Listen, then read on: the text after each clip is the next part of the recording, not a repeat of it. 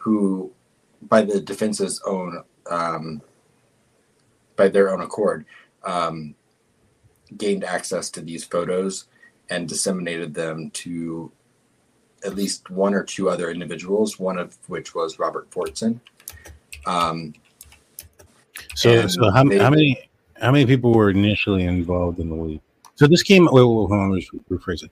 So the leak came out of, and these were these pictures that were of the crime scene of Libby and Abby, and the leak comes out. What day was it that the leak came out?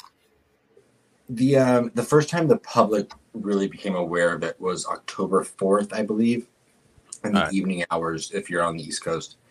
And that was with the F-tree picture. And that was with the what? I'm sorry, I interrupted. The F-tree picture? Yeah. Okay, yeah. I remember seeing that circling. All right, so that's the first tree that was, or the first picture that was leaked out.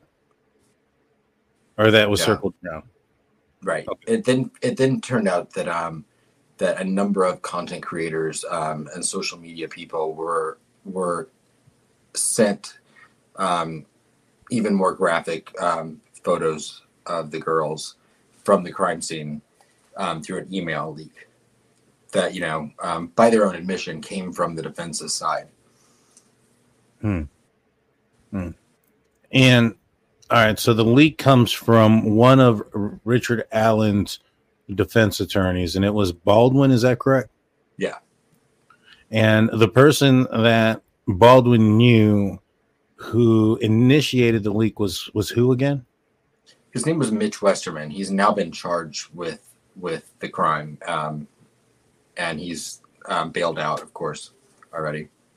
And what was his relationship with Baldwin? He was sorry, Sonny. I don't mean to hog the. He was an employee of Andrew Baldwin's law firm from 2015 through 2019, I believe. First as a law clerk, and then as his title was the operations manager. And he remained close friends with Andrew Baldwin after he left the employment of the office. So he was just friends with Baldwin, is that correct? Right. All right. And so he goes in there, and I'm assuming he's taking pictures of pictures. Is that correct? Sonny, do you want to take this one? Yeah. As far as we know, I mean, I can tell by one of the crime scene photos that it is a picture of a picture. Now, what all else he took, who knows beyond that? But definitely, at least the one for sure looks like it was a picture of a picture, because you can see as if it was printed off and then the picture was taken. So, yeah. Is there like a motive or anything as to why this guy would do it? Besides speculation, no, we don't actually know what the reason was for. You guys got a question? How many you got some?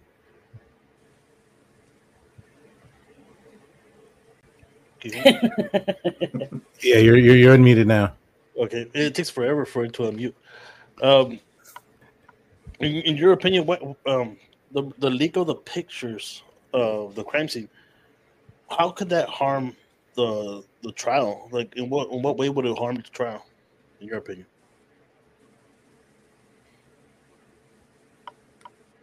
We'll start off with you, Sonny. How could it harm the trial? Yeah. Well, I think the whole gist of all this is that they were trying to push the Odin narrative out there. So it kind of started with the F-tree coming out, because basically the person was pissed because Barbara McDonald on court TV didn't depict what the person felt was accurate. So, Barbara McDonald on court TV showed the F-tree in a sense, and basically it said that her two sources that are close to the investigation, basically had, put together some pictures about, with the bodies and the sticks, in a sense, trying to give that. And then, sorry, here, my own subscriber. Thank you, subscriber to our channel. But anyways, so that to me seems to be like the motivational factor for it, is that they want, it was almost like pushing out that Odin narrative, like that's not what it looks like. This is what it looks like. So here's the F tree. Nobody thought it was real at first. A lot of people didn't. Right, our channel, it was just like, okay, fake. Aspen said fake. I'm like, okay, it's fake. I still was kind of like, but anyways, it came out that it was true, as we've seen by text messages. Basically, they were asked Mark Roberts, who was another person involved in the tier there going on, and Forston are having this conversation about sticking it out on Reddit, and then people could decide this type of thing, if it was blood spatter, if it was a, whatever, a rune, or, type of thing. And almost like, I don't know, nobody seemed to believe it. So they were kind of choked about that because, like I said, nobody believed it at first. But anyways, it ended up being true. Then again, like I said, the pictures come out, and it just seemed to be like it was like, see, Barbara McDonald's depiction. No, this is what the F tree looks like. This is what the girls with the sticks on them look like. So to me, it was just them pushing that narrative. People that seem to be so invested in the case, in a sense, that they went beyond the realms of morals and anything else, just so that they could push it out there. Supposedly, the pictures weren't supposed to come out to the public, but you know how that goes. Which Mitch Westerman hands it off to Forston, and then Forston hands it off to Mark Roberts. Mark Roberts hands it off to pretty much everybody, or a lot of people. And then those pictures are now vast behind the scenes, but you won't find them in the public space, besides people that got them through the emails. Yeah. So anyways, I'll leave it at that, unless you want to ask more. I want to add to that. I'm not sure who the user you just had pulled up the comment on the screen, but I thought that was a very good point, because the state of Indiana actually made that point in their Supreme Court response today, and I believe they said it would taint a jury pool. Like I said, I apologize for not seeing that. There you go, and that's exactly what the state of Indiana gave as one of their reasons for the whole Supreme Court issue today, is that these pictures being disseminated into the public forum could possibly, I think it was in their words, excuse me if I am paraphrasing, but it could taint a jury to the point where they feel an unfair guilt towards Richard Allen if the public were to see these pictures, just because of the graphic nature of two dead children. And that's an important legal issue. And morality and legal are two different things in this case sometimes.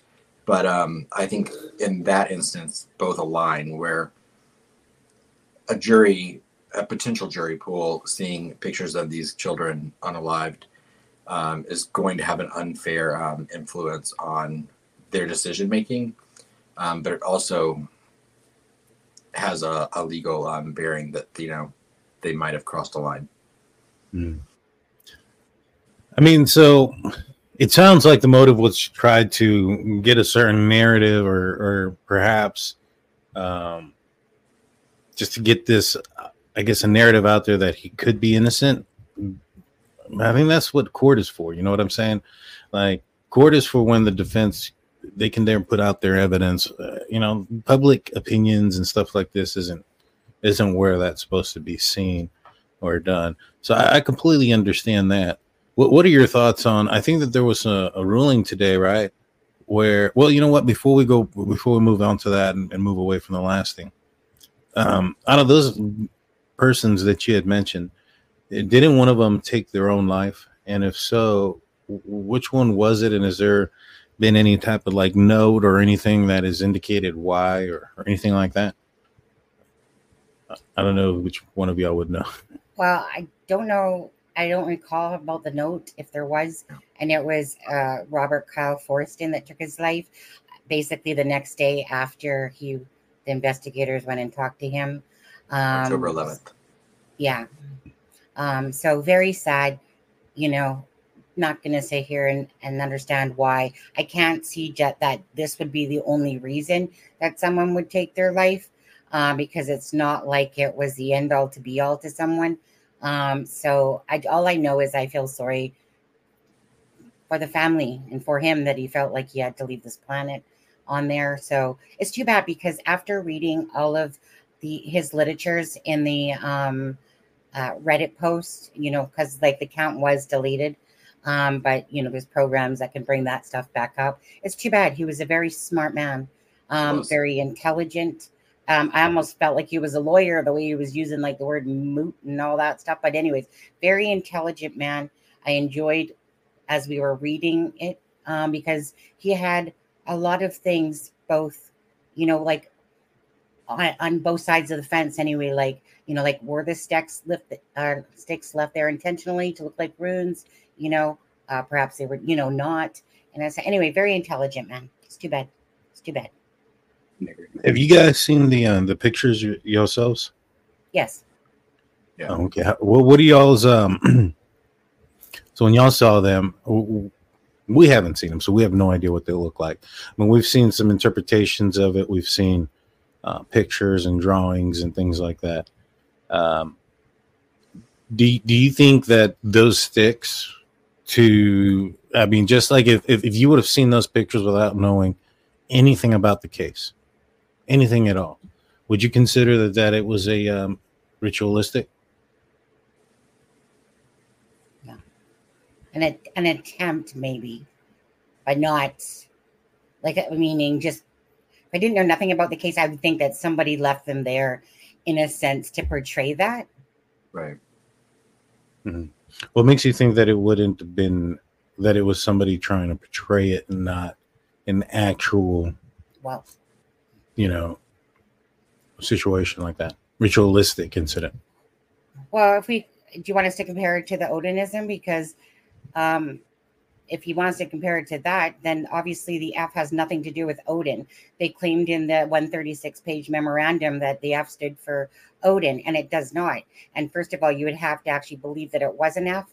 So I always say that by first perception, you look at the F tree. Yeah, okay, it looks like an F first sight, but if you truly look at it, it's not really a complete F, and there's always the blood splatter that's around it that they didn't incorporate into it. But regardless, it doesn't mean wealth and it doesn't mean Odin. So then you go to Abby, who they're trying to claim is an asterisk. And again, that's just using your interpretation. Granted, that would probably be the best piece that they could try to even remotely attach to Odinism for that. But as for Libby, absolutely not. And no Odinism person is ever going to claim that, because there's nothing that attaches to Odinism. There's nothing. Right. Like, and, there's legit nothing. I want to add to that I felt like, I mean, anyone that reads legal documents or I mean, even though it's the most grave or serious of situations possible, it is a little bit of a game between the two sides as they're filing these motions. And with that memorandum, just the word ritualistic, if you look at the FBI's definition, it's, and again, excuse me if I'm misphrasing it, but it's something along the lines of something that is personal to the person committing the crime, that's specific or unique to the perpetrator, that then stands out in all of their crimes.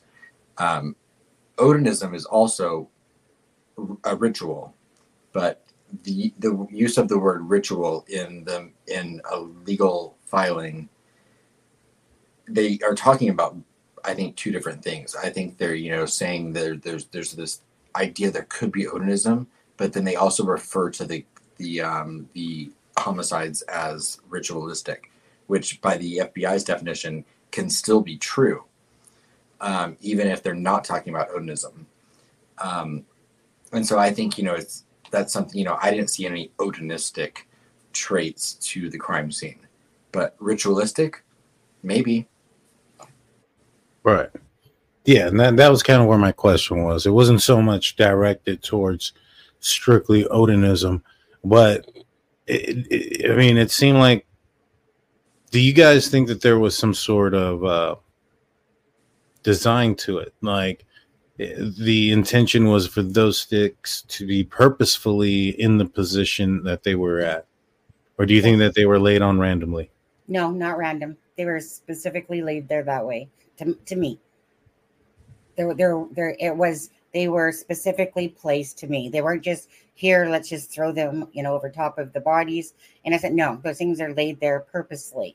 But like Adam just said, does it represent an Odin twist to it? No. But does it look like somebody was trying to portray kind of like what I've said, in a misdirection, to throw it off, to make it look real ritualistic or whatever? Right. That's how I see those pictures myself.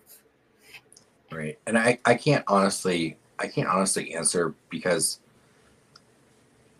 all I can go off of is what I saw in the picture, but we don't know at what point in time that picture was taken. And I've been informed by people that, crime scene technicians could have easily have already removed leaves from the girls. They're we don't know at what point those photos were taken. So, I mean, if those branches were thrown there and then they were covered in leaves, I would be much more inclined to say that they were unintentionally placed in that arrangement. If there were no leaves, then, I would say it's more intentional. But there wasn't any dirt on Abby's on the clothing that Abby was wearing. Is that correct? Abby? There is on the bottom of her jeans. But what about on the shirt? No. And are the primary, the sticks placed more on the torso than the jeans? On the torso than the jeans? Yeah. Are the sticks more located probably on the upper part of the body than the lower part? Yeah. Or are the upper part? Yeah. So if they were trying to cover her with leaves, then there would probably also be dirt on her shirt, because that's where the sticks were, right? Yeah, I mean, let's be clear about these pictures. Okay, there's 4 pictures. There's 3 of Abby, 1 of Libby. It does not show the full crime scene whatsoever. It shows a picture of Libby, and in her state, as you guys have already known from 7 years ago, basically. What we heard, sticks, leaves, even though the leaves are not what people would imagine, like they're just kind of off to the side. We don't know what state. There's definitely no antlers running up of Abby's head in those pictures whatsoever. So again, it just depends. Out of the hundreds of pictures that were taken at the crime scene, all we know, these ones, there's one picture of Abby where they show her foot under her leg, and they show like the stick area. It's a close-up zoomed in. The second one, another one, is of Abby from the top of her head here. And that's where there's this one branch that runs across her head. Like it's just a little twig that runs. There's no like antlers or anything coming off of that.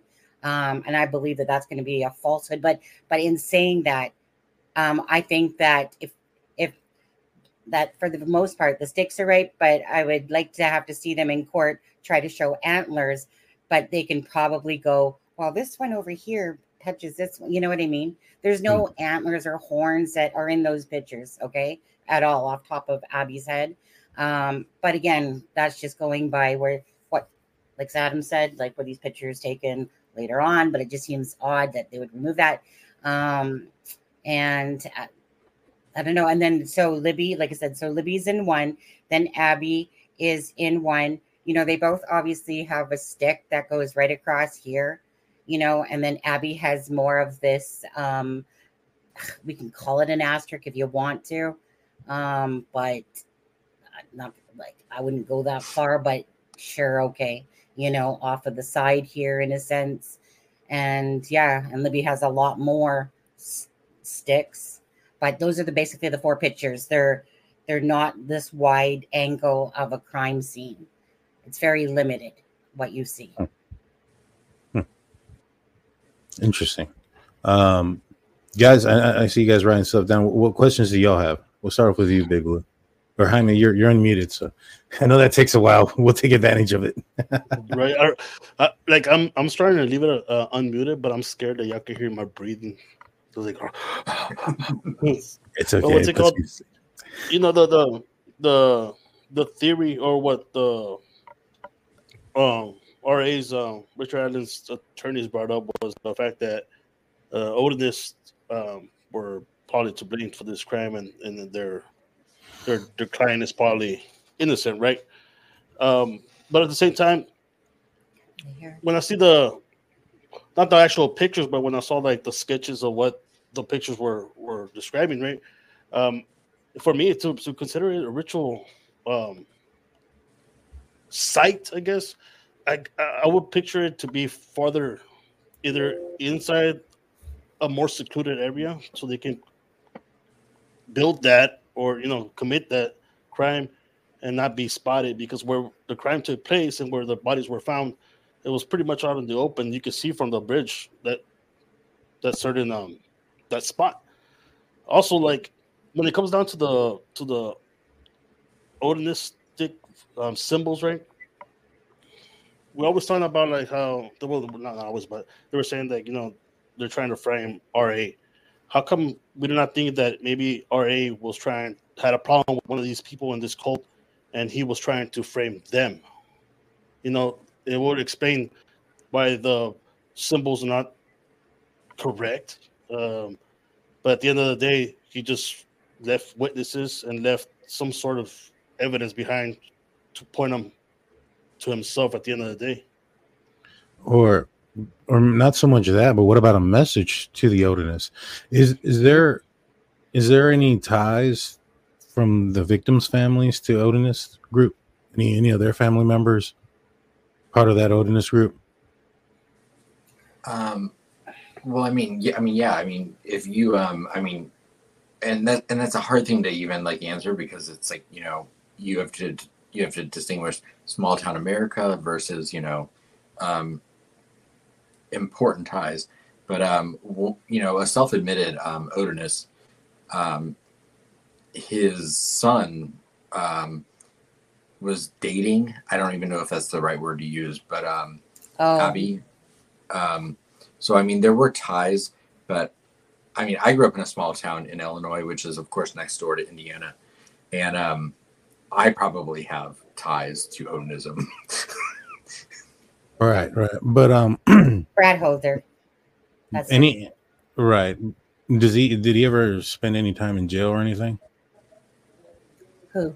Brad Holder? Oh, yeah, I haven't looked him up. I wouldn't doubt it if he has. I can't remember. Probably has some sort of record. I wouldn't doubt, but I haven't looked him up, to be honest with you. Didn't care enough about the guy. I looked at him, talked to him. He was investigated by ISP. We don't know to what extent, but enough so that I guess they interviewed a few people connected to him more than once, and he was apparently alibied at work that day. But that is an allegation that the ex-defense team was trying to allude to in that memorandum. Right. Yeah, no, they were trying to allude that he was responsible for it. But he apparently was at work, and then he went to a gym across the street. It's 2017. I'm assuming there's cameras and some sort of like card device to sign into those facilities. But to do something like this, it's in my opinion, a couple of reasons, right? When you stage something like this, it's self gratification if you're staging them in a certain particular position for. To relive the crime scene, you'll take pictures and things, or a person will take pictures and things of that nature. And that's why they probably had, like in the Ronald Logan search warrant, that they were, and probably also in Richard Allen's, but they were looking for camera devices and things like that. It's because of the staging aspect. It's when people are wired wrong, that's what they get off on. And so they'll take pictures of those type of things. Another reason would be if they were trying to leave a message, whether it was a mark or, their own mark. If it was a ritualistic type of thing, that would be a self, message, or sending a message to somebody else. And I think if you look at the area, is that the capital area of Odinist? I've never heard of this before. What I'm saying? Well, I think there's definitely a lot more Odinists around there than what people think. Shit, I didn't even know that Nick Edwards, the one that sent me the message before, was an Odinist. And then I went to his Facebook and he's got freaking Odinism City. And that's the one that was the whole Garrett Kurtz line, Sheena Palladino line. And but anyways, I decided because somebody asked me if I had a picture of Nick, and I went to his Facebook and I'm like, dude, he's literally dressed up for freaking Halloween, like got a hatchet, and he's got his whole Odinism stuff. And this is when I probably realized, I'm like, dang, you people are all over the place that do Odinism, probably a lot more than what people think I'm thinking. Because here you have like Chris Mathis with Odin runes, Astro runes or whatever on his neck, and it's like every time you turn around but because we heard of Odinism like a long time ago, but it wasn't something I dived into.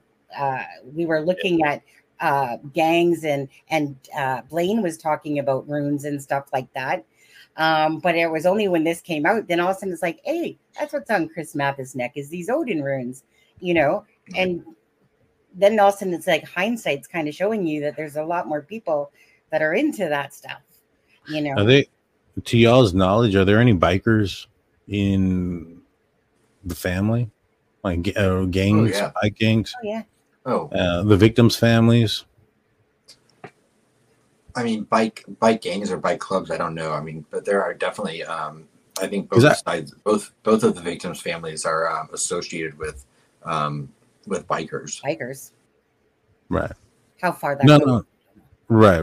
No, it's because I've heard that the Odinism gang was something like a bike gang, like a motorcycle. That's what I was joking. I'm like, so who's really into Odinism and who just watched the Viking show and Sons of Anarchy? I think that's how Big Blue got involved. Blue, you had a couple questions written down. What do you got, man? Yeah. So one of the questions I had was, you mentioned one of them got bailed out. Did they say how much he had to pay for bail? Like, what's it? Sonny, do you remember? I think it was $250 cash, I believe, or $1,000, whatever the term is. Are you talking about Mitch Westerman? Yes. Mitchell Westerman, yeah. Oh yeah, no, I'd have to go back and look at it. Like, I don't know, $1,000, $250. It was very inconsequential though. Yeah, because he probably would have only got charged with like a misdemeanor, right? Maybe. Yeah, it was a misdemeanor conversion charge or whatever. Okay. So meaning, nothing major. Yeah, because it wouldn't be nothing to unalive yourself over. Yeah. Sadly. I mean, Franco threatened to arrest all these people, in her statements there, but that was comical to me. When it came to the guy that took his life, it was probably more of a situation where I wouldn't be surprised if law enforcement maybe have told him that, bigger charges could be coming, especially if the girls weren't clothed. And he may have assumed the worst and thinking that it was going to be a much bigger charge than what it could have been, Right. And so it's, I think that's probably what happened there. I think I had issues before that myself, personally. Well, and sadly, both the person that took their own life and the person that was charged and arrested in this league, they're both veterans, and I know that Mitch Westerman. I think he served 5 tours in the Middle East, and I'm not gonna allude to someone's mental state and what might bond people, but PTSD can do a lot to people, and it definitely is a factor in how heavy I'm willing to speak negatively about either of them. Yeah. I mean, it was a joke that he his title was compliance and ethics officer for Mitch. It's kind of ironic to what he did, definitely. But it's sad because it is what it is. There's no turning back time. The pictures are out there. They, whatever his reasoning was behind it, unless he ever speaks up and says and tells, it's just more of an assumption of why it was done. Like I said, I believe it was so that they could project it, kind of like the whole 136 thing. It was just, oops, Here's 136 memorandum telling about the crime scene and everything and blah, blah, blah, blah, blah. There you go, public. Oops, type of thing. I don't know. At the end of the one day. aspect. Okay. No, sorry, go ahead. No problem. The one aspect that I've been thinking about is, has anybody talked to the families after the release of the photos and see how they felt? I haven't seen it anywhere, that I know of. Well, yeah, they're not happy. Simple as that. Mm-hmm. That's pretty much it. They're not happy. Hence why Becky said, "You want to look at photos? Here's some photos. Look at the girls." And then she put pictures of Abby and Libby, in their beautiful state. So they're of course not happy. Were they thinking of a civil lawsuit against the lawyers for the leakage? That's another question. I've not heard any mention of that, but that's absolutely probably possible. I mean, I don't know what I'm not a lawyer, and so I don't know if any of us would know what grounds that would be. But I have seen a message also where one of the family members talked about the photos a little bit more intimately, and it was heartbreaking to read because she talked about I mean this was a 13 and a 14-year-old girl, so imagine unclothed photos of a 13 or 14-year-old girl going around social media and just the natural insecurities we have throughout all of our lives, but especially when we're that age. Right. And what kind of weight that would have on someone's memory of someone. Yeah, no, I get it. Yeah, I hadn't seen anything about them, so the families. Yeah, it's really sad that the victims keep getting victimized in all this, to be honest with you. That's what's heartbreaking. At the end of the day, I don't, whether it's Richard Allen or not, the jury of the peers will decide, if there's enough evidence to convict him, type of idea. It's just about Abby and Libby. You just want justice. And you feel so horrible that the families have to keep going through these. They're bigger than hiccups. But that they keep having to suffer and they can't ever seem to get to that point where, it gets to trial, that maybe at some point that there's some possible, I hate to call it closure. That's what I feel bad for, is that you just want Abby and Libby to get their justice. If Richard Allen is a perpetrator, that harmed those poor girls and whatever, and he's found, guilty in the court system, then so be it. You just want a fair trial. They're both ways, but you want the families to go through not as much suffering as those poor families have been going through. Honestly, it's just one thing after another, sadly. Yeah, sadly, my prayers go out to them because they're reliving it day by day. The more, it keeps being brought up. Yeah. And Richard Allen's family too. I will say, everyone deserves a fair trial, and my heart goes out to the family of Richard Allen as well, because they now have to deal with this year-long extension to the trial, and he's got to sit inside that facility for another year awaiting trial.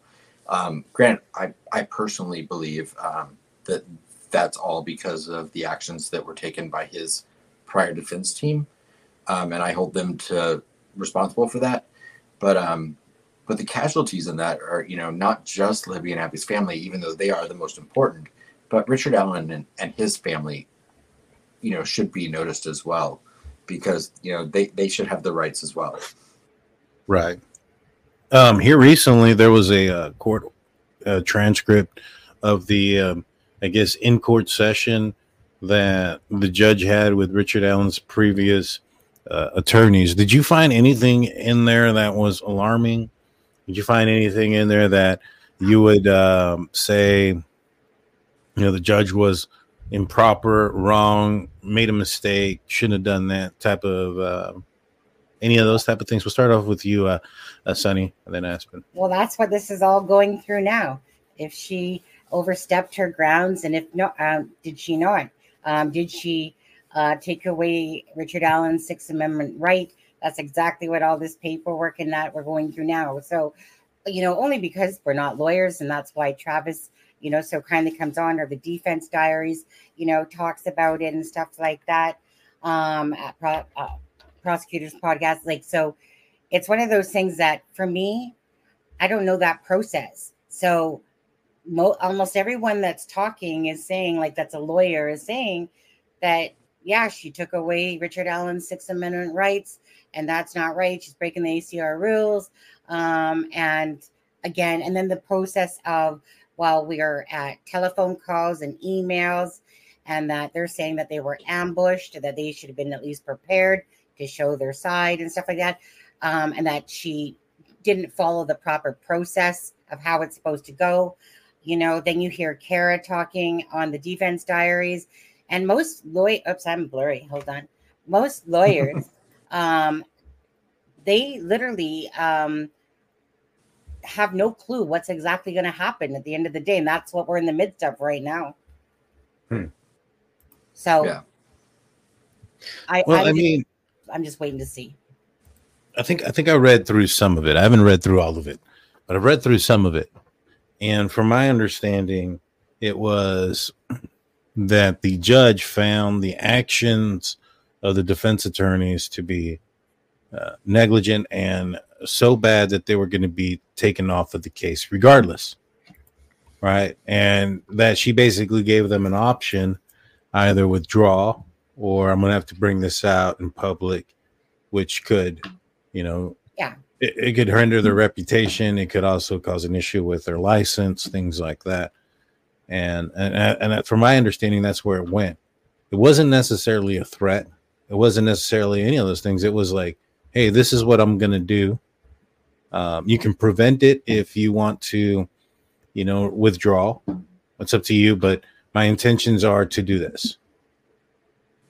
And I don't see how that's bad. Well, I think I agree with you, Daniel. It really, right. It really just boils down to, did Judge Frangol follow the proper protocol? And so those are the two really issues there. Did she follow the proper protocol for that October 19th, which she basically said, look, I'm going to be disqualifying you guys from the team. So you can either do it this way, or else we're going to do it in the hearing, in a sense. And basically you're going to be off the case.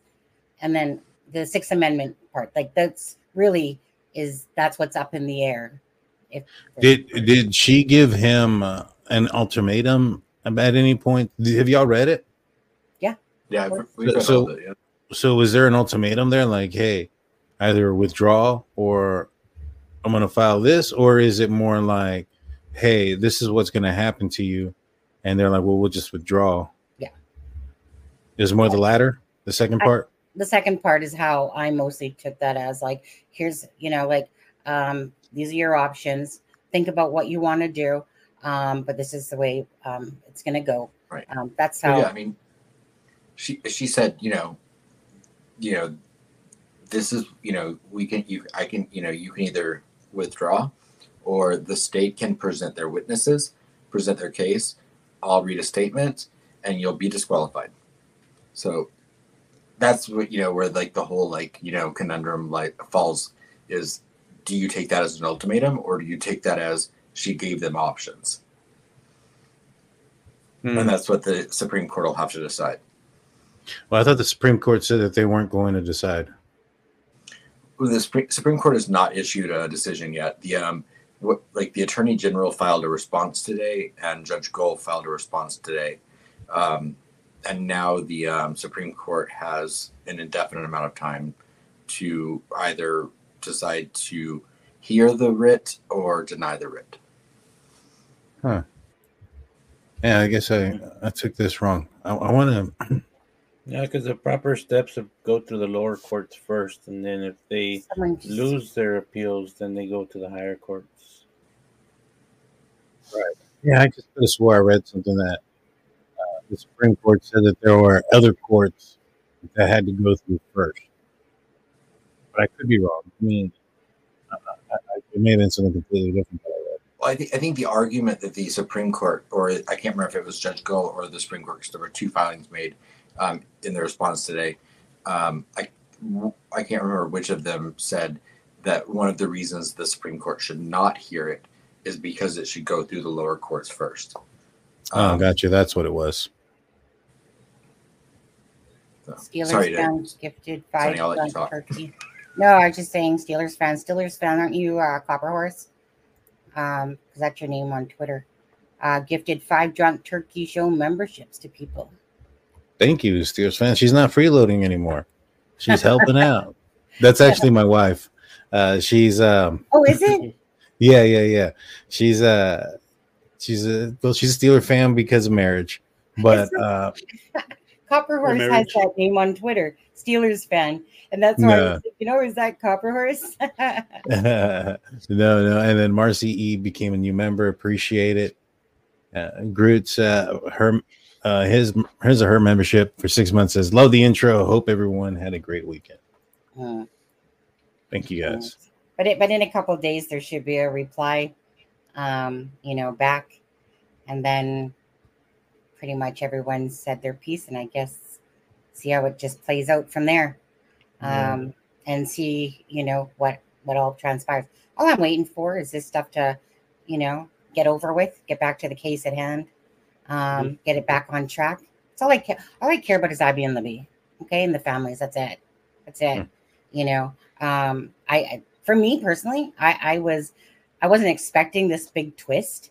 Like, Delphi has been a big twist, but I really wasn't expecting this whole Odinism angle to come out, and then this whole, motion after motion, and this leakage of photos and all that stuff. And, I'm just prepared for, let's get to trial, see what evidence the prosecutor has. Hopefully they better have something more than what they got, I would think, but we'll see, I guess, eh? Yeah. That's the place I want to get to be honest. I'm just now we're just kind of going through all this stuff just to get there, though. Sounds good. Having you got something? No, I was going to say, at this point, I think the best thing would be, change the venue and let Richard Allen just keep his, lawyers, or choose whatever lawyer he wants, right? And when it comes down to the judge, when it comes down to that, I think they should dismiss the judge, and because it's already I guess tainted, especially because the town's so small, right? I would have thought they would have changed that out real quick, the venue at least. Well, but can I answer? That's not the case, right? They didn't change the venue of the trial, but they did change where the jury pool was going to come from. So the trial is going to take place in Carroll County, Indiana, as of now at least. But the jury pool is going to come from Allen County, Indiana, which is Fort Wayne, whereas Carroll County is more closer to Indianapolis. So that was their answer to the whole could we get an impartial jury? And they decided they could get a better jury from a different county in Indiana. And I think they felt like that was cheaper than moving the whole trial out of county, just to bring in a jury from a different county. So at this point, the best thing to do, they're already doing that, right? Is just to maybe bring another judge in and just keep the lawyers. Supreme Court's got to decide. Yeah, that's the best thing they can do, right? Because if not, it's just going to be, if this keeps on going, it ain't going to be October. It's going to keep on going farther and prolonging. What would your guys' personal opinions be? Like Daniel and Jaime and Big Blue. Would you like to see Frank Gall and just, here's a new lawyer, new judge, new lawyers. What, as a personal opinion, just what would you like to see happen? Well, I'll start off. I think that what Richard Allen's attorneys did was wrong. And even if they had no control over it, if it was somebody going into their, somebody they trusted or whatever the case may be, they're still responsible for it, and that's what happens, when you're if it was a business owner and a crooked employee did something, the business owner would have to pay the dues for it.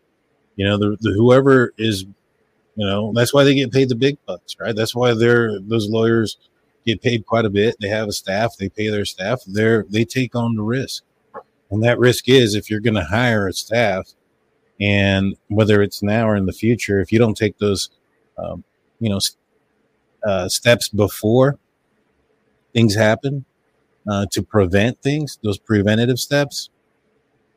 No, you're just as you're at fault. You're at wrong. So I think that their lawyers should be removed. Basically, also being because if Richard Allen loses this, and all he has to do is say, like, "Hey, I had some crappy lawyers." Even if he does sign something, he's still going to say, "Well, like, hey, man, I was eating my own papers. I really didn't know what I was talking about, and my lawyer screwed me over." Right, and so that's the first thing he can appeal. When it comes to the judge and all this stuff that's going on, it depends. Did she do something wrong? Like, if she did, then yeah, she should be removed. If she didn't do anything wrong, now I don't think that it's a slippery slope to go down. To perhaps like a defense attorney just kind of argue things, when there's a judge that they don't like, so that way they can get the judge removed over and over again until they get a judge that they feel will go in their favor when it comes to motions, when it comes to evidence, when it comes to a lot of those type of things. So that one's a question mark though, because you have the optics behind it. You have, I think it was her Facebook friend who ended up being the attorney assigned to it. You talking about Liberato? Yeah, I'm not sure which one, but yeah, I know one of them was. He's the primary, I think, public defender for Allen County, Indiana, which is the county that she's also from, that she's a trial court judge from. Right. And that was the other thing. Like, all this attention is bringing that up in that county, all the news, because these are the judge, the prosecutor, the public defender. And so it's not, you're kind of tainting that jury pool as well, in my opinion. Because that information's out there. They're going to be able to see it. It's affecting their area. It's going to be in their local news. So in my opinion, I think you should just kind of start it over. New judge, new prosecutor, new defense attorneys, and just say, hey, at the end of the day, Richard Allen, it's unfortunate, but would you rather us go forward and you end up having potentially your life taken away from you? Because, I don't think it's been stated whether or not they're going to ask for the death penalty in this one yet. Have they? They have not. They have not. And it's there's a enhancement in Indiana law that if kidnapping is part of the crime, that it is a possible death penalty crime. And so because they're charging him with felony murder and adding that stipulation in there in his enhancement, or as part of the deal, the kidnapping aspect of it, I think you would tell him, like, look, your attorney screwed up. I understand you want him back, but they screwed up so badly that it could really affect you, and your life is literally on the line here. And it's probably in your best interest to just start over completely. I know it's going to take some time, and that sucks, but the best thing to do right now, so that way he gets a fair trial. That way the victims get justice if it ends up being what ends up happening, that he's found guilty or whatnot. Because let's just say he's found guilty, and then he goes and appeals it, and they find something there, and then it's just going to prolong it and make it even longer. So might as well do it right the first time, in my opinion. What do you think, Big Blue? I know you're chomping at the bits to talk. Yeah. No. For my opinion, I believe they should get a new defense for him.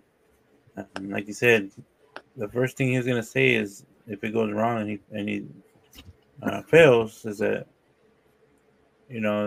they were getting charged for negligence, and y'all still let them take my case, even though I wasn't competent.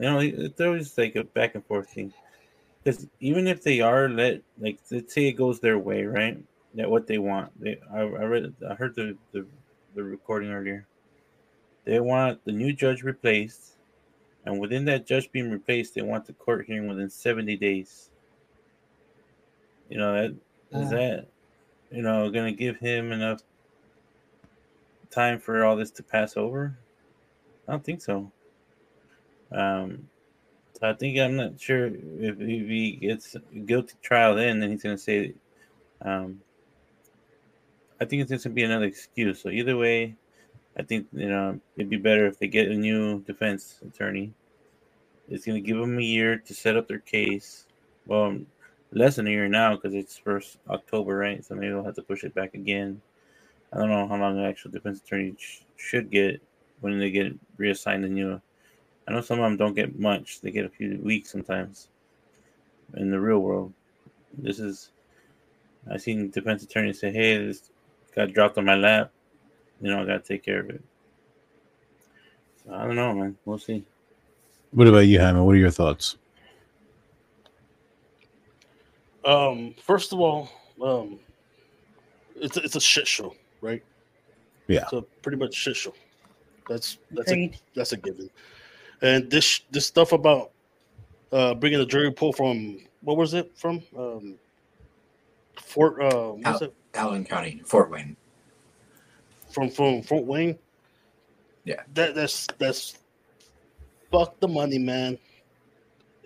Justice needs to be served. This shit, man. You know what I mean? Fucking change venue. Judge no longer there. Let Allen fucking keep his lawyers if he wants. At the end of the day, shit, they should fucking tell him that he can't appeal if he keeps them. That way he can make up his mind if he keeps them or changes them out. Because you know what I mean? Like have some sort of clause that you can't appeal no matter what the outcome of it is. Because the longer that it goes on, the longer that these victims and the families go without justice, and that's not right, man. When it comes down to it. No, you're absolutely right. Sleuthy Goosey says they're charging him with that because they believe they can prove Allen was a party to the kidnapping, them not because they died, and not that he physically was the one who unalived them. I don't think so. So, when it comes to like certain laws, an enhancement is usually like a more severe crime. It's usually typically a little bit harder to prove. So if they're charging somebody with a more severe crime than just murder, like felony murder, has the enhancement with it. Like, they also committed another offense alongside with it. It's actually a lot more difficult to prove or to charge somebody with than it is to charge them with just the regular murder, because the only thing they have to do is charge when it comes to the murder aspect is prove that they or charge them or whatever is prove that they took that person's life and that they're responsible for it. To prove the felony aspect of it, to enhance it so that it's a death penalty, you also have to now prove that he kidnapped him. And we have this audio and this video that shows them going, him saying guys down the hill and this gun. So in my opinion, if the gun is showing up, then it's probably there. So I strongly disagree with that. An enhancement is typically harder to prove. Thus also typically means they got more evidence than what they probably are saying if they're willing to, throw out that enhancement out there. And it's kind of like, for instance, like if we were to look at this, for instance, the state of Texas, you have something called burglary, felony burglary, and then you have like sexual assault, which would be the equivalent to the R word, right? If somebody breaks in to somebody's house and commits an R, and then leaves, do you think that the police officer that's investigating that crime is going to charge him with a sexual assault or burglary 1? It's going to be burglary 1. And I know a lot of people are going to be like, whoa, why are they going to charge him with burglary? 1 is because burglary 1 is a first degree felony and sexual assault is a second degree felony. You're going to charge them with the higher charge. Right now, burglary 1 is when you break into somebody's house with the attempt to commit a sexual assault or a physical assault or things of that nature. It's an enhancement. So now you have to prove 2 aspects or 2 elements of the same crime. You understand? So it's actually a lot more difficult to prove versus just charging them with the simple burglary or the simple sexual assault. Now, when it comes to that aspect, if it's just non-consensual, sexual assault, then, just basically having her saying, yeah, I didn't let this person do this and this person came on to me, whatever the case may be. It's easier to prove that aspect than also like, if the guy came in and said, hey, well, she invited me over, this, that, and a third. Well, that's not really a burglary, right? If he was allowed in and then things took a turn, that would be a sexual assault, not the burglary aspect. So the elements have to meet the crime. And there's a lot more elements when it comes to an enhancement. So I wouldn't look at them charging him felony murder as a way of them not being able to prove something. It's quite the opposite. It's very much so the opposite. Does that make sense to everybody? Sleuthie says correct, but this isn't an enhancement. Enhancements are listed as such thing as they were pregnant and dismembered, etc. It also says kidnapping as one of the reasons for felony murder, and it's not so much an enhancement. You're right. See, burglary 1 is not an enhancement to sexual assault. It's a different charge. It is completely different. It's just the lingo of enhancement. It's a higher charge for something, and when you have a higher charge or a higher penalty, for instance, with murder. And in Indiana, felony murder and the kidnapping aspect makes it higher charge because it's a death penalty charge, right? So it's not an enhancement on the sexual assault. Like a sexual assault enhancement would have been like priors, things like that. Then it would be SA, 2 priors, this, that, and a third, and then it will enhance that offense. You have other offenses that we call them enhancements, but they're separate charges, but they're higher charges. So burglary 1 has a higher penalty. There's a possibility of a death penalty. That's, it's, in my opinion, that's why it's charged that way. I highly doubt, highly 100% doubt that it's because they can't prove that he actually took their lives. They charged him with murder. That means they're charging him with taking their lives.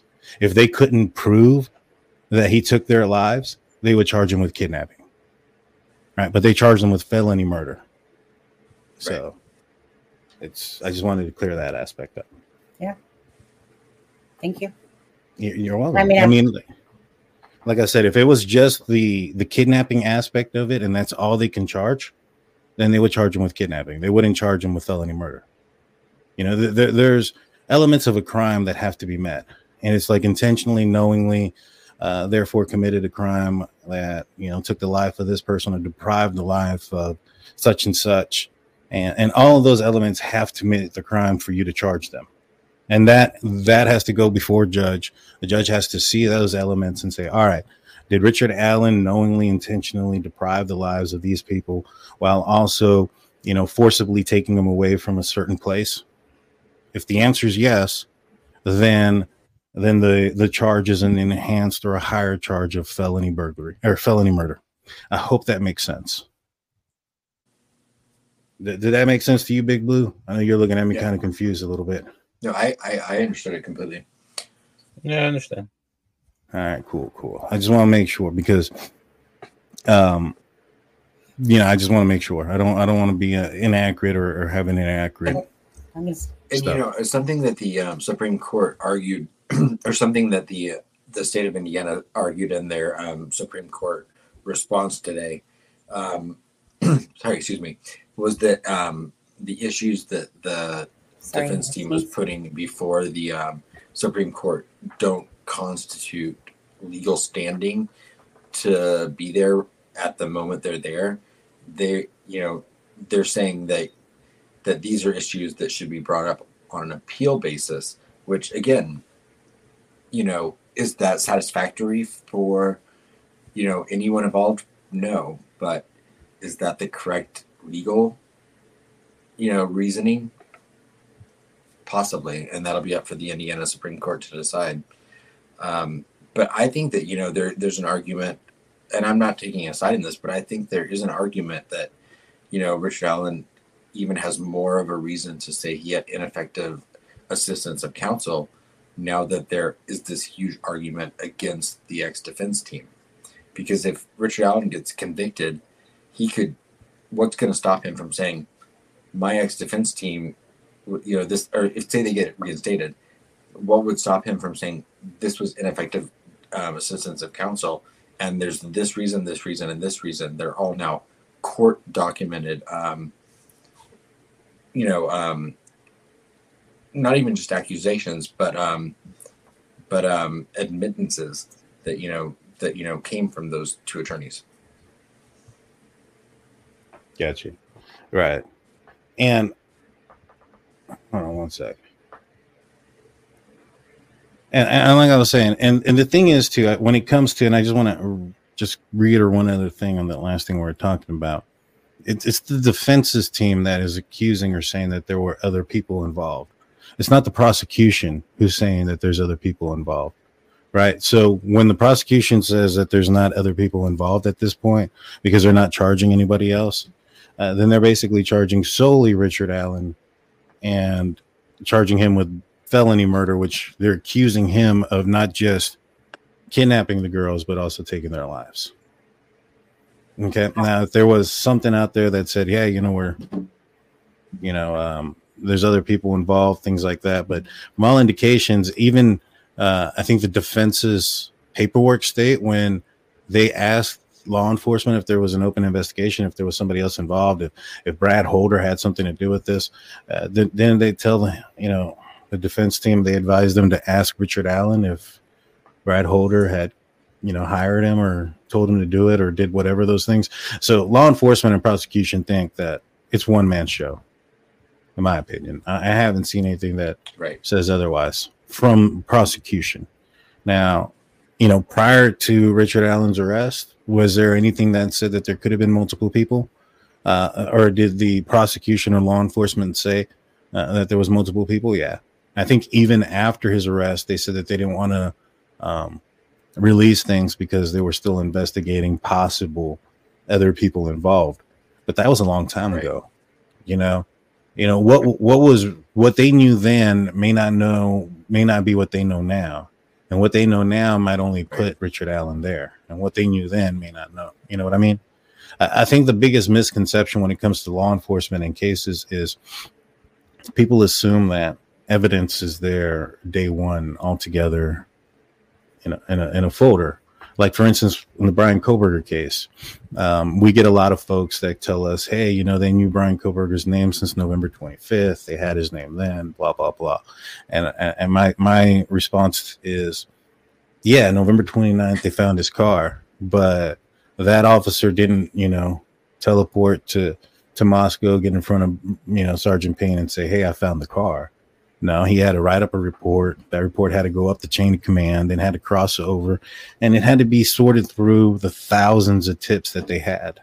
So just because his name came up that day doesn't mean that it was in the hands of Sergeant Payne. Just like in the Richard Allen case, where Richard Allen went and told them supposedly, February 2017, where he was, but he didn't become a suspect until here recently, right? So do you guys think that are there more people involved? We'll start with you, Aspen. Do you think it's a one-man show? See you later, Big Blue. I know you got to work. Yeah, I got to go to work. Nice seeing y'all again. Y'all take care. Sunny, nice seeing you again, okay? Have a good night, Big Blue. Big Blue, oh, I love you, buddy. Ma'am. Nice to see you again. Nice to see you again, too. Thank you. Charmaine, I got my heating pad. Thank you. My husband just brought it to me. On there. Yeah. I don't know. Sunny and I's answers might differ on this a little bit, but I will say that given the information that I have so far and what I've seen so far, I feel like if there were other parties involved that they could prove, or that there was real evidence pointing towards, we would have seen another arrest by now. So at this moment, unless I see evidence that I've not seen yet, I'm going to say that whoever committed this crime alone. What do you think, Sonny? Do you think it was a single person job, or do you think there's a possibility? Well, I was all convinced that it was more than one person for sure, but then I was convinced about a lot of other things that have come to fruition to be wrong as well. So I think so. I got to the point, especially after seeing the pictures, that one person could do this because although the pictures don't show the crime scene fully, well, I don't see any freaking big ass bunny in there, and I don't see a lot of the things that have been going around from Robert Lindsay and stuff like that. And that's just to the point of seeing in the sense around the girls. So when I just see so far, knowing that there's like the sticks and how they're placed and stuff like that, it's definitely one person that's capable of doing it. So let me put it this way. It took me a long time to probably get here, but, and then they said that that more people could be involved in the prosecution. I just wanted to say too, that I think that the prosecution, in general, like meaning that this whole thing of Abby and Libby's case, I think that they all suck. All of them. From both sides, they just suck. They have legitly, okay, from the screw ups to the mess ups, it's just ridiculous of it all. From the calling off to the dogs to the not taking the sticks, etc. And then we keep hearing rumors lately about stuff. I'm going to stick with one person. Did this. My gut was never there, but I'm willing, after I seen the crime scene photos, to believe that one person could have committed this. Richard Allen, where the heck did he come from? No freaking clue. He just pops out of there, out of, all these meth heads, all these other people and stuff like that. All of a sudden, this guy, Richard Allen, just pops out of nowhere. But do they have a bullet? Do they have confessions? Do they have this? We'll see. We'll see how it all plays out. So at this point, I want to say this, Daniel, I have no clue about this case anymore. No clue. I'll say this, as far as my opinion goes on it. I haven't seen the pictures myself, so I honestly don't know. I don't know if it's a one-person gig or not. I think prosecution thinks it's a one-person gig. I think that when everything comes down to it, I think the Kleins ended up being a not so much misdirection purposefully, but kind of like this guy was being a dirty douche or whatever you want to call him, and he was contacting young ladies in that area, and unfortunately Libby was one of them. But I'm not 100% certain that he had anything to do with the actual crime that was committed, the murders themselves. You talking about Richard Allen? Sorry, I'm talking about Keegan Klein. Oh, Keegan Klein. Oh yeah. Yeah, I don't think he was involved. No. I thought that maybe perhaps he sold a phone or something like that. I thought maybe that was his involvement, but I don't know. I hear Fields' statements, Elvis Fields. I almost called him Justin Fields, which is the quarterback for the Chicago Bears. So, sorry, don't sue me, Justin. His words are a little bit concerning. His statements. I do believe that he said what he said. Whether or not they're real or true, I don't know. But I do find it to be kind of weird, some of the statements that he says. Right. Well, can I mention that I've heard a lot of people like use that exact thing as an argument for Rich Allen's innocence. No, I don't think he's innocent. And what I'm about to say, it can be flipped on two sides of a coin, but I find a lot of people that are trying to claim that Richard Allen's innocent by saying that Elvis Fields admitted to the crime, but in doing so, they're also ignoring the fact that allegedly Richard Allen admitted to the crime. So, I feel like there's so much selective information that's going into people's narratives when they talk about this case. And I feel like, and again, I realize that, the same people that say, oh, well, if you want to believe Richard Allen's confession, then why don't you believe Elvis Fields? So I get that, but then you could also play into the 2 or 3 other people that have admitted to this crime prior to these 2. So I just find you can't pick and choose which information you want to use when you're making an argument. Yeah, I mean, Richard, and I think objectivity is important for everyone. Sorry, Sonny. Absolutely, no. I'm cutting you off here, so I'm sorry. But my thing is this: we went down this whole Elvis Fields the other day. Remember, I told you before, Danielle, that I never really cared about the guy because I don't even believe in the whole Odinism line. But we talked about it because I did become interested in it. Bottom line is, Richard Allen says he's there. He was there, at the Monon High Bridge that day. He's got confessions going on, whatever. You got a bullet, an unspent round, etc., etc. Where's the DNA? Where's the antlers off of Elvis Fields? Let alone he didn't have a car. He might have said it to his sister and his sister's going to pass a polygraph test because obviously he did. I just think with Elvis Fields, you could pretty much wipe away his whole story, but like DNA would be at that crime scene if he spit on the girls. I just think that guy is like, inserting himself like others do. But like I said, so you can sit there and pretty much take away his whole time frame, with his phone, like how he would get there, first of all. And again, usually there's a bunch of people that did list at one point, like a whole Odinism thing and stuff going on. There would be DNA. Come on now, right? Someone would talk, whatever. Anyways, Elvis Fields. So for me, after even looking at it more, like I said, there's nothing to connect him besides what he said to his sister. There's nothing to connect him to there that day. But there is to Richard Allen because didn't he leave his phone at home or something like that day? Like his phone has like no movement on that day. It was like at his house, right? Like suspiciously no activity whatsoever. Right. So like, right, but he was home. Maybe. I mean, he could be at home and just asleep, not on his phone. I think the actual document said there was no activity on his phone from 9:30 a.m. until 7:30 p.m. If I remember correctly. Right. Takes 2 hours. He lived. I mean, if you really want to deep dive the whole thing, he lived in Rushville, Indiana, which is 2 hours from Delphi. He did not have a car, or he didn't have a car. He didn't drive, one of the two, but he would have had to have left his home by 6:30 a.m. to be spotted where people allege he may have been spotted at 8:30 a.m. Mm-hmm. But that then, plays into, well, then where was his phone at 9:30 a.m.? Because the law enforcement clearly have that if that's the time they listed in the legal document. So, right. That would be an easy answer to that, which the defense team, when they made that statement, they didn't answer. That's assuming that.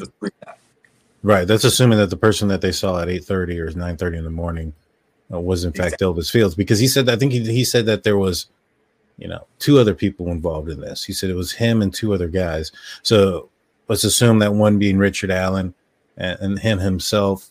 Is it possible somebody from Delphi was out there checking the trails, maybe perhaps doing something out there? Because, I don't see any way possible where this is not premeditated and this is not planned to have happened at that point, at that time. Now, to those victims, is it possible that they are random? It's possible. Now, if we were to go look at the probable cause affidavit, and let's just take Richard Allen's name out of it. Somebody drove on 300 North heading towards the CPS building and parked there, right? Somebody was walking at the trail at 126 that these 3 juveniles, or at 130 that these 3 juveniles saw after they took a picture at 126 on a bench, right? And somebody committed, this crime. If this was on purpose, right? Why would they be coming from, that direction? Let me just pull it up because I know it's kind of confusing. Why would they be traveling on 300 North, heading towards the CPS building from the back? Now, in the probable cause affidavit, it does not mention Richard Allen being seen leaving the area.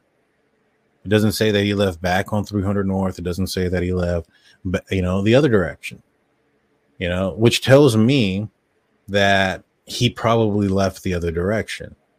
And if they don't have any video of him heading the other direction, then the reason why he's coming down 300 North the other direction isn't because he's trying to elude cameras. All right. So let me pull up Google Earth real quick. Yeah, please. Because I want to be able to explain this. The only reason, yeah, give me a second. Yeah, I'm gonna pull this up real quick.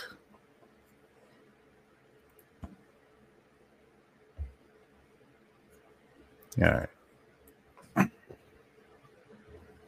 me preset this, share screen.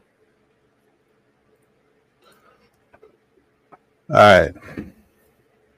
So let's just say this is Richard Allen, right? Richard Allen lives here. This is Delphi, Indiana. This is Richard Allen's home. This is Richard Allen's work. Right? And this is the city of Delphi. Richard Allen was traveling apparently at 126 westbound on 300 North. My question was always, why is he traveling on this back road heading in this direction? Like, you're moving the most around so fast. Sorry?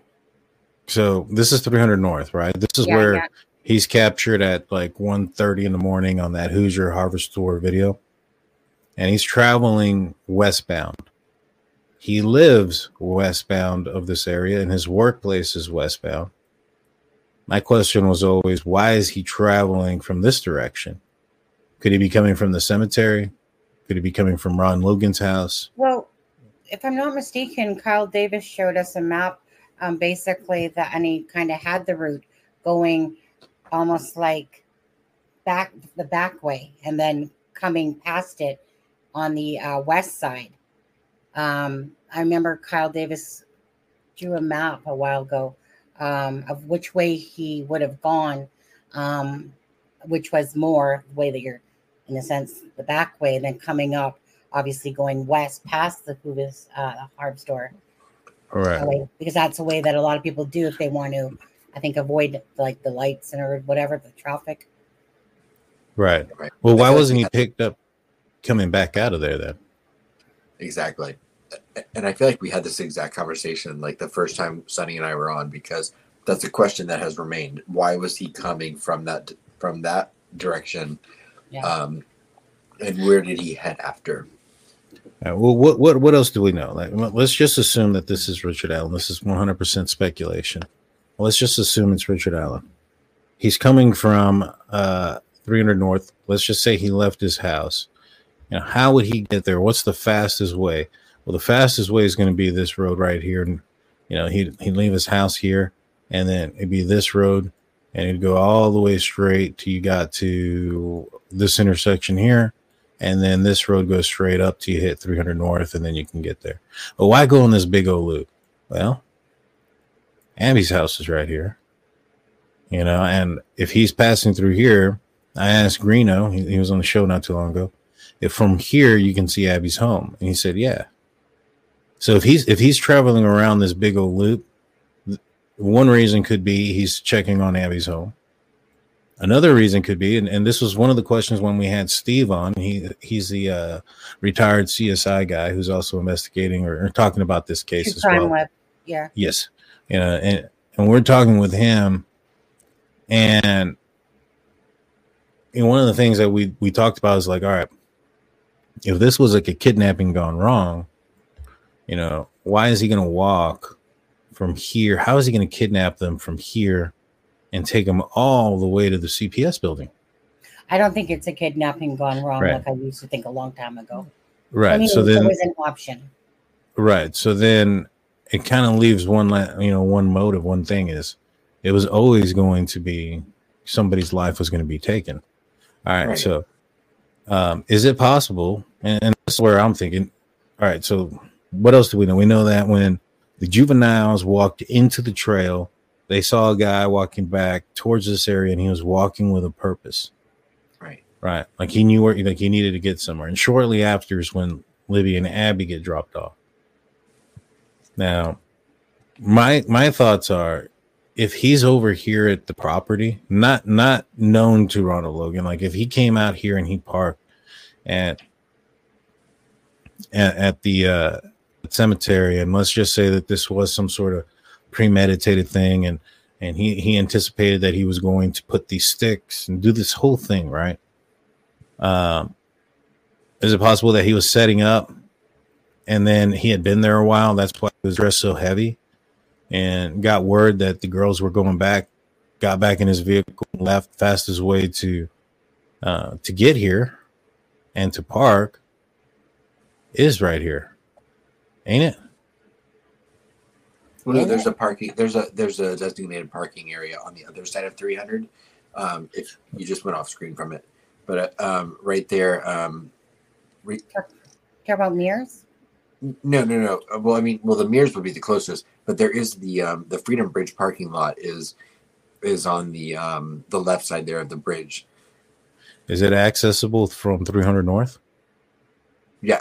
Well, I mean, like you see the parking lot right there where there's that white vehicle. White vehicle. No, yeah.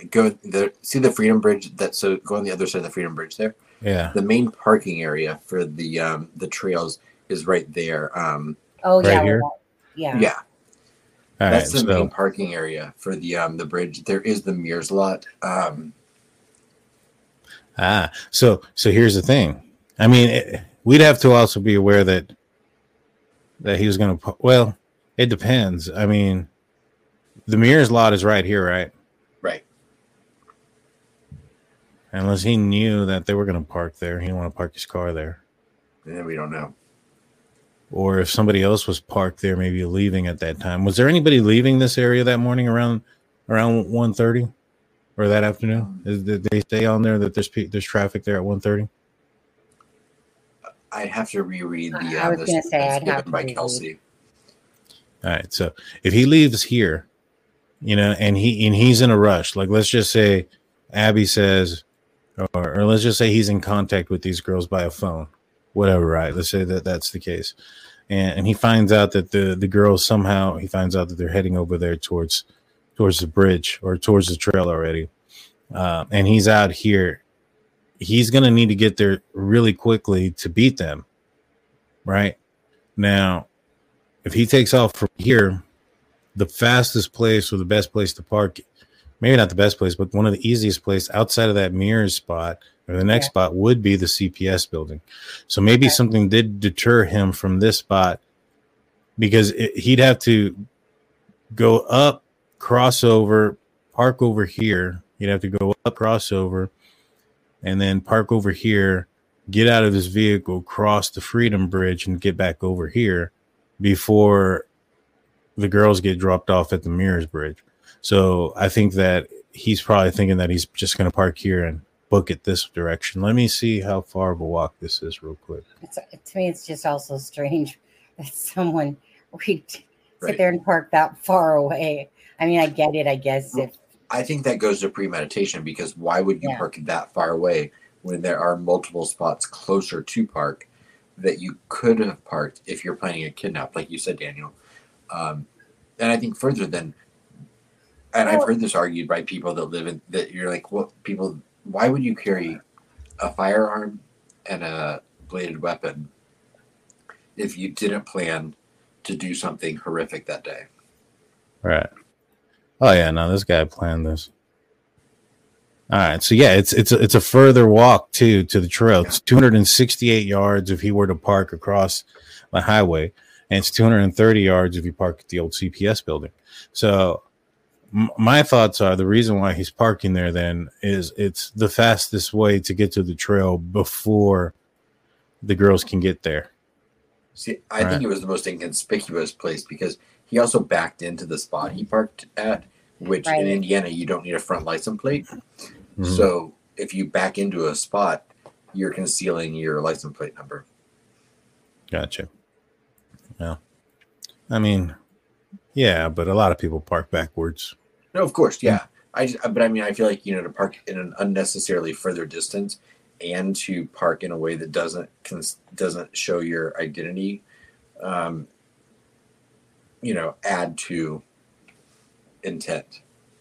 Right. So I'm assuming. So all right. So he's heading this direction. He's parking there. He's hurrying up. He gets on the bridge. Girls show up. He takes him down the bridge and brings him over here. And then he heads back. Now, according to the probable cause affidavit, they see him on the north side of 300. And the only reason I can think of is because at this time, I think there are people starting to look for the girls in the trails. I'm assuming, this is wintertime, so I'm assuming that these trees are probably bare, and you probably can see a pretty good distance through here from the trail. And that the reason why he's up here, I'm assuming that this incline, because I know that from the river up to this tree line, at the very least, it's all uphill. So this is another assumption of mine, that it continues either slightly at an uphill angle. I've never been here, so I don't know. I'm assuming it continues uphill, and that maybe perhaps he had to stand on the other side of the road to not be visible from the trail. Yeah, I think Forster made a comment about that, saying that he was on that side to, like, as if to distance himself from the other side of the road, to make it seem like he was traveling on the opposite side of that street, which would make, you know what I mean, instead of the actual side that the murders happened, kind of like, when somebody distance themselves by putting themselves on the other side of the road, almost not to, And I think No, yeah, for sure. I think he probably exited and came this. Let me draw this out real quick. This is what I think happened: is crime is committed, exits here, probably starts to walk this direction. It's probably seen somewhere here, and probably decides that he can't get on this side of the roadway because he's closer towards the trail. Can't stay on the highway because he'll be seen, and this is the way he ends up heading back to his vehicle, and that's why he's not seen on the Hoosier Harvest Store camera. Right. I mean, they did make mention of that. Was that in the 136 page? I'm trying to remember. That's also it's in the probable cause affidavit. That where it was? Yeah, in the probable. That's what. Sorry, I was reading a few different documents recently, so I knew I read that somewhere about that. And that would definitely be in the probable cause affidavit because it's corroborating evidence, especially now that he's saying that he was there at an earlier time or whatever the case may be. They can put evidence together and say, hey, he's first initially stated that he was there between 1:30 and 3:30. We have his video on camera traveling at this direction at 1:30. We have this vehicle traveling out of there at 3:30 where he said he was. We have what time did the muddy and bloody lady say she saw the person? Does it state? 3:57.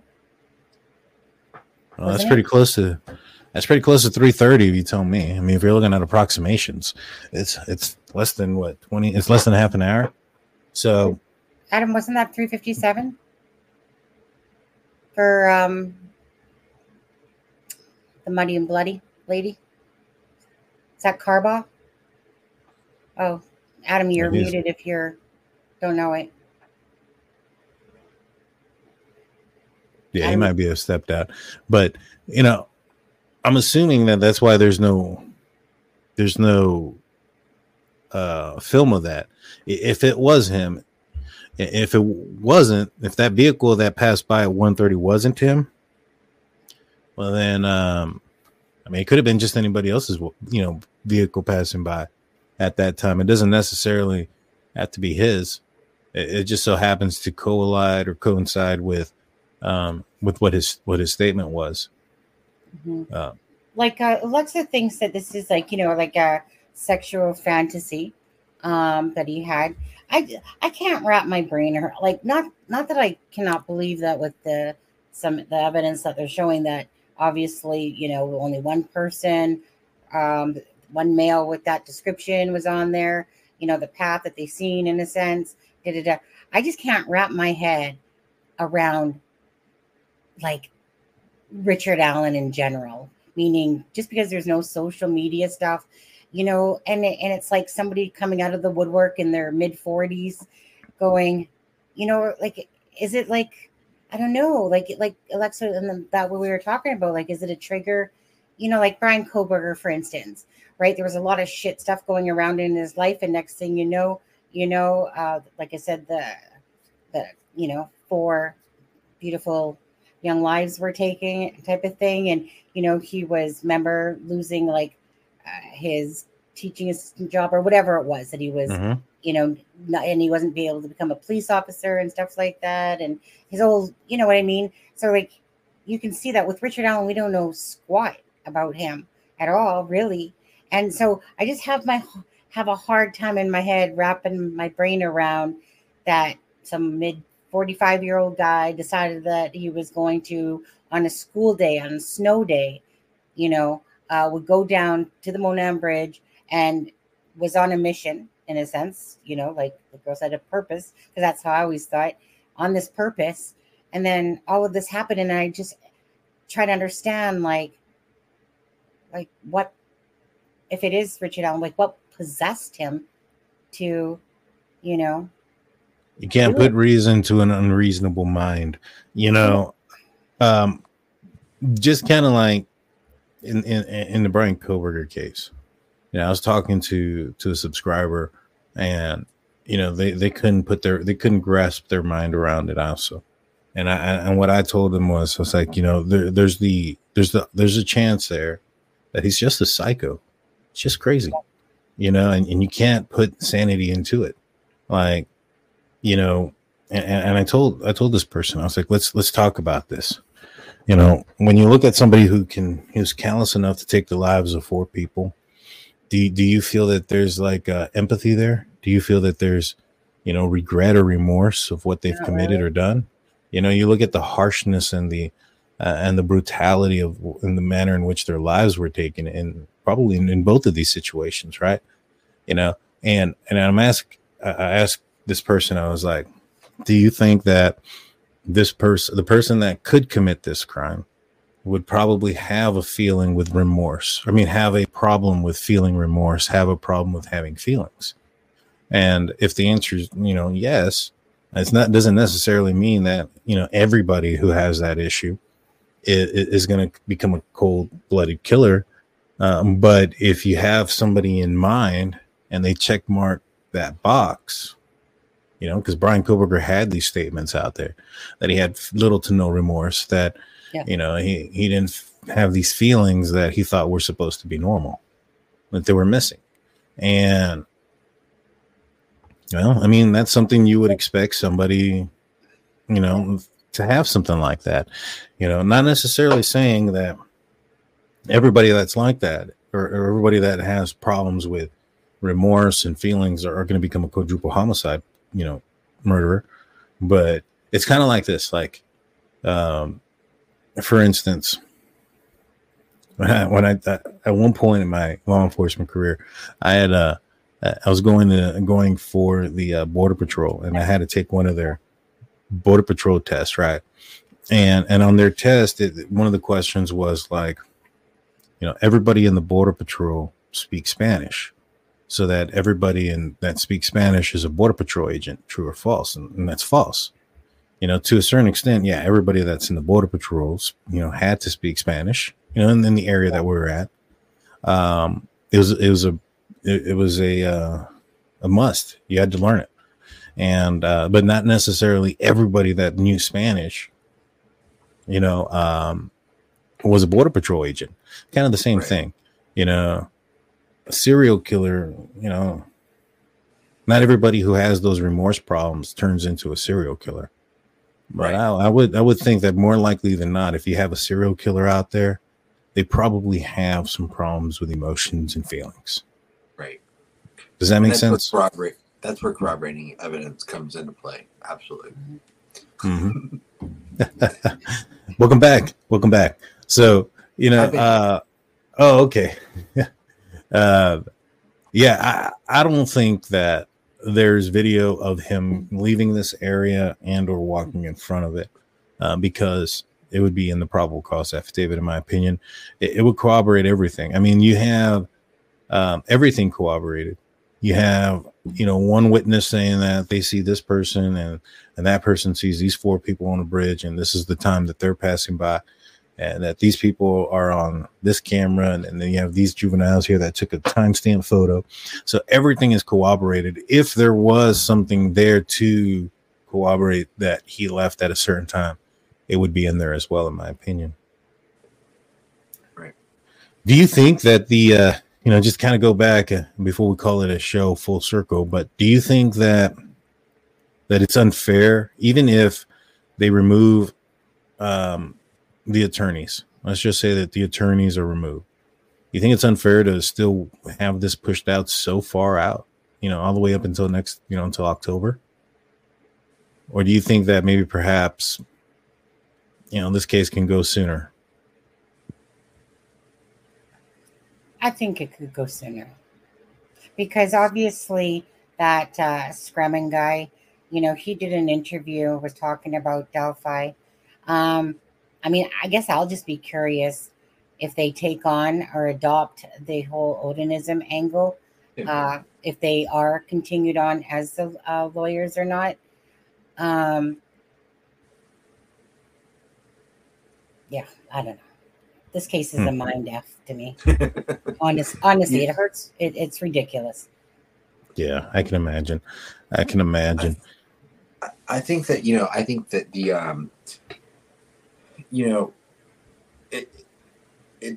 it took the prior defense team of Richard Allen a year to prepare for trial.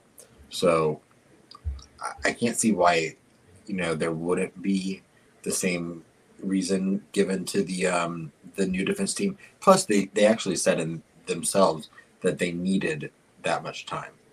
I think they suggested November, and Judge Gold went back and said, well, this happened. There was Veterans Day, there was Thanksgiving, and so they said, okay, well, we can be ready in October of 2024. So the new defense team has kind of given that timeline of when they think they can be ready, but could they be ready sooner? I don't know. I guess that'll be up to the Supreme Court. Interesting. Yeah, I guess we still got to wait to see what truly happens here, right, with the Supreme Court and any rulings if about John Fran Gull, the judge, and they bring the old attorneys back or not, or that's just a wait and see, I guess, at this point. I just wanted to get back on course, and I'm one of those ones that I just like to watch things try to play out, even if it sucks, to play it out here.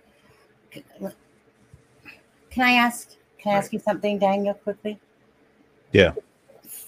For Richard Allen, you got a guy that has put himself not only at the trail, you got a guy that's literally said, yes, I was wearing those same things and stuff like that.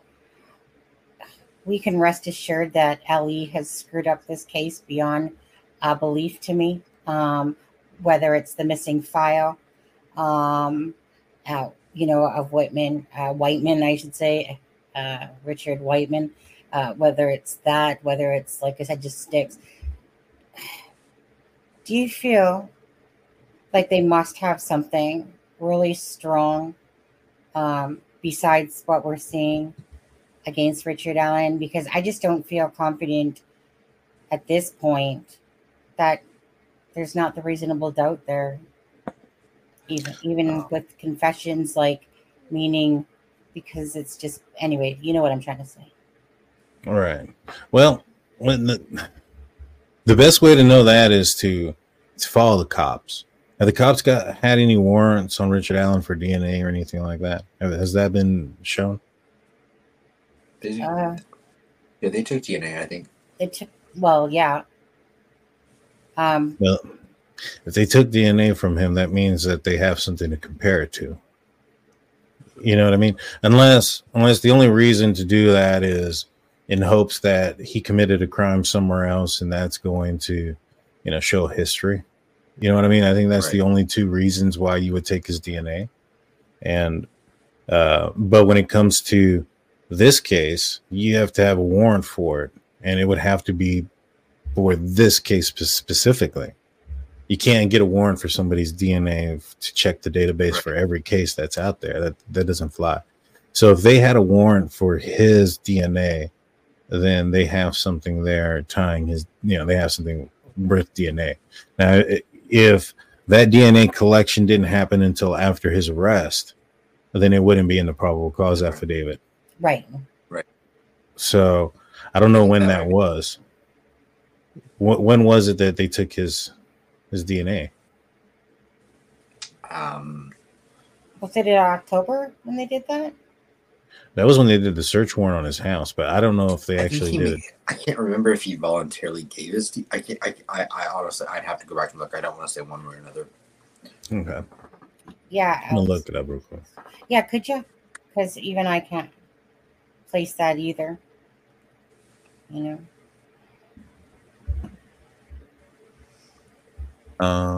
me see.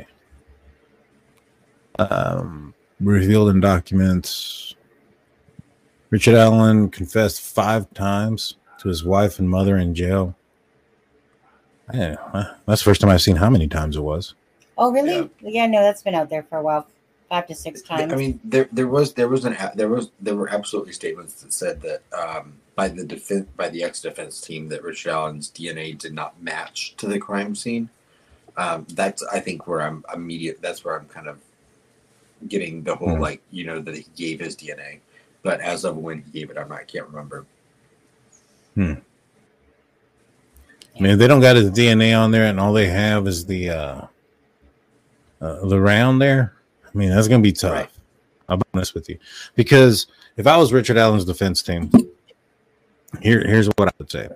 I would say, by his own admission, he was on the trail. He was checking his phone. He has guns. He's gone to gun ranges before and shot them, and he's cleared his weapon before. Is it possible that he put one of those rounds in his pocket, and as he's checking his stock, whatever it's called, on his phone, that a round falls out, and as the girls get on the trail, they find the round, they pick it up and put it on their. Now it's in their person. They put it in their pocket. You know what I mean? I mean that would be a logical explanation. There has to be more. I heard a rumor. I don't know how true it is, but I heard a rumor that on that video that Richard Allen's face is on it, but I don't think it's like a clear face, because if it was, they would have had a sketch of him, a lot clearer, better sketch. It wouldn't have been 2 different ones from 2 different people. You get what I'm saying? Yeah, that seems like it doesn't make sense. Right. I mean, it depends on what part of his face they saw. If it was covered, if it was just his eyes. Because I think if you look at the 2 sketches, the eyes look kind of the same, don't they? Yeah, absolutely. The sketches, yeah. Mm-hmm. Maybe he had a mask on. Hey? Right. Well, who knows? Honestly, he obviously had a covering of some sort. There's, whether it was some, I don't know, people have said some like stockings over the head. I don't believe that. Probably one of those, I don't know, there's that white thing that's there that I've always said was a mask, but it's been. It looks like a scarf. I mean, all he has to do is just kind of cover his face. Yeah. When I say mask, it doesn't necessarily have to be a specific mask. It could be a shirt. It could be a mask. It could be just doing that. Yeah. I mean, that's just to disclose your facial features or to hide them. Did you hear about the track rumor recently? Track rumor? That? Yeah. And this is just a rumor, people. But that's kind of what's being talked about right now. Is that so? In the discovery, there was a motorcycle cover that was taken as evidence. So what's kind of being said, and it was talked about on our live the other day, when Charmaine had brought it out, was that there's some motorcycle tracks that belong to, say, Richard Allen's motorcycle that were beside the Weber what do you call it? A little house where you maybe kill animals, have a washing basin type of thing, or a wash up in it, whatever that is. And that on Richard Allen's motorcycle cover, that the tracks match the same ones that were beside the Weber Audi house there or whatever. So there's kind of a few things being said, but we haven't seen anything besides people talking about that right now. And I think it's like people that are claiming that they have like files from the discovery that are out there and knowledge and stuff. But it's one of those things is like, my head hurts enough. But all I want to end up like as the final result is that Richard Allen did it, that the case is so strong in a sense that they can literally nail the coffin shut, with the evidence. But we'll just, again, we won't know it until the evidence comes out in trial or something like that, if there's truth to that or not. Right. They've been talking about DNA too as well. So, it's one of those things. I listen to everything, but if it's not factual, it's just a matter of waiting for it to see if it's true. All I know is that if Richard Allen is the person that rightfully, killed Abby and Libby, in a sense that, he's tried, and then the court, through their evidence, I'm not having a whole bunch of faith in this case. So I'm really hoping that there's the freaking nail in the coffin if it's Richard Allen. And that, kind of like signed, sealed, and delivered, dude, we got all this on you, that there's kind of like the jury just is like, okay, clearly this guy was part of it, 12 people, whatever, vote, guilty, guilty, guilty.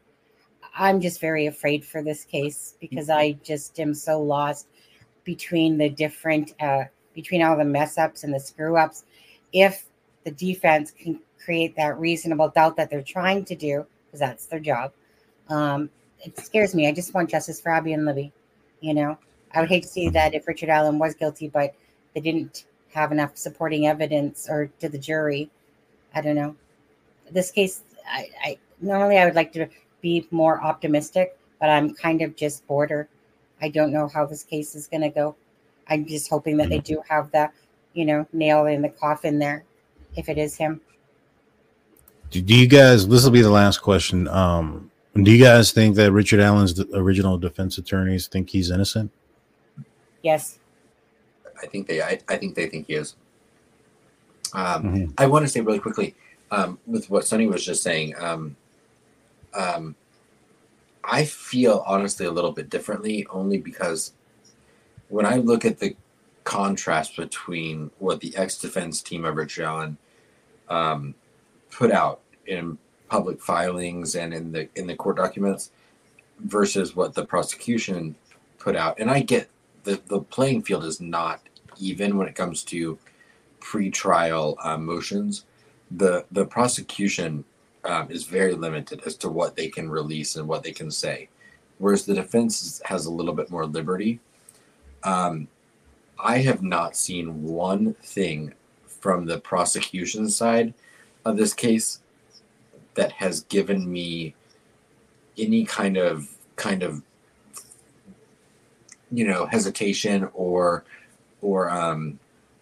uncertainty, because I've been surprised by how confident their filings have been, how brief their filings have been, and how non-dramatic anything they've said has been, which to me all indicate the prosecution feel like they have a strong case. Whether or not that is true, I don't know, but it's something that I've felt from every step of the way when it comes to this case so far, is that I feel like the state of Indiana feels like they have a very strong case against Richard Allen. Yeah. Thank you, Tara, for your 199 super chat. They definitely are some great guests. When it comes to the lawyer thing, and it's, do I think that they're telling the truth, or do I think that they think he's innocent? Now, one thing I've learned a long time ago is, especially when it's the lawyer's best interest in mind, when their reputation is on the line, I don't always believe everything the lawyer says. So that's just my thing. I don't always trust them. I mean, not saying that they're all bad or any of those things. I don't always believe everything. Now let's look at this in context, right? Either they were going to be humiliated and have their reputation, put through the dirt by the judge when, they got removed off of it, or they were going to withdraw, which to, the outside world, if I'm looking for a defense attorney, am I going to hire the guy that's withdrawing from the case? That's also not going to look very well. Doesn't look very well to him. And what do they have to lose if they go in and say, hey, we were under duress, we have this or that? The judge already made her order. It's not like they're going to come back and turn around and say, all right, you know what, because you did this, we're going to now, throw this to the bar and we're going to take your license away. That would be, what's the word I'm looking for? Retaliation. And then you can have something against them in that direction. So they're in a, no-lose situation, really, at this point. They can argue this, and they probably know that they're not going to win. But just the fact that they're putting out the, what's the word I'm looking for? The front, that they're trying everything or whatever, maybe that saves a little bit of face when it comes to other defendants. Right. Yeah, that's my thoughts only.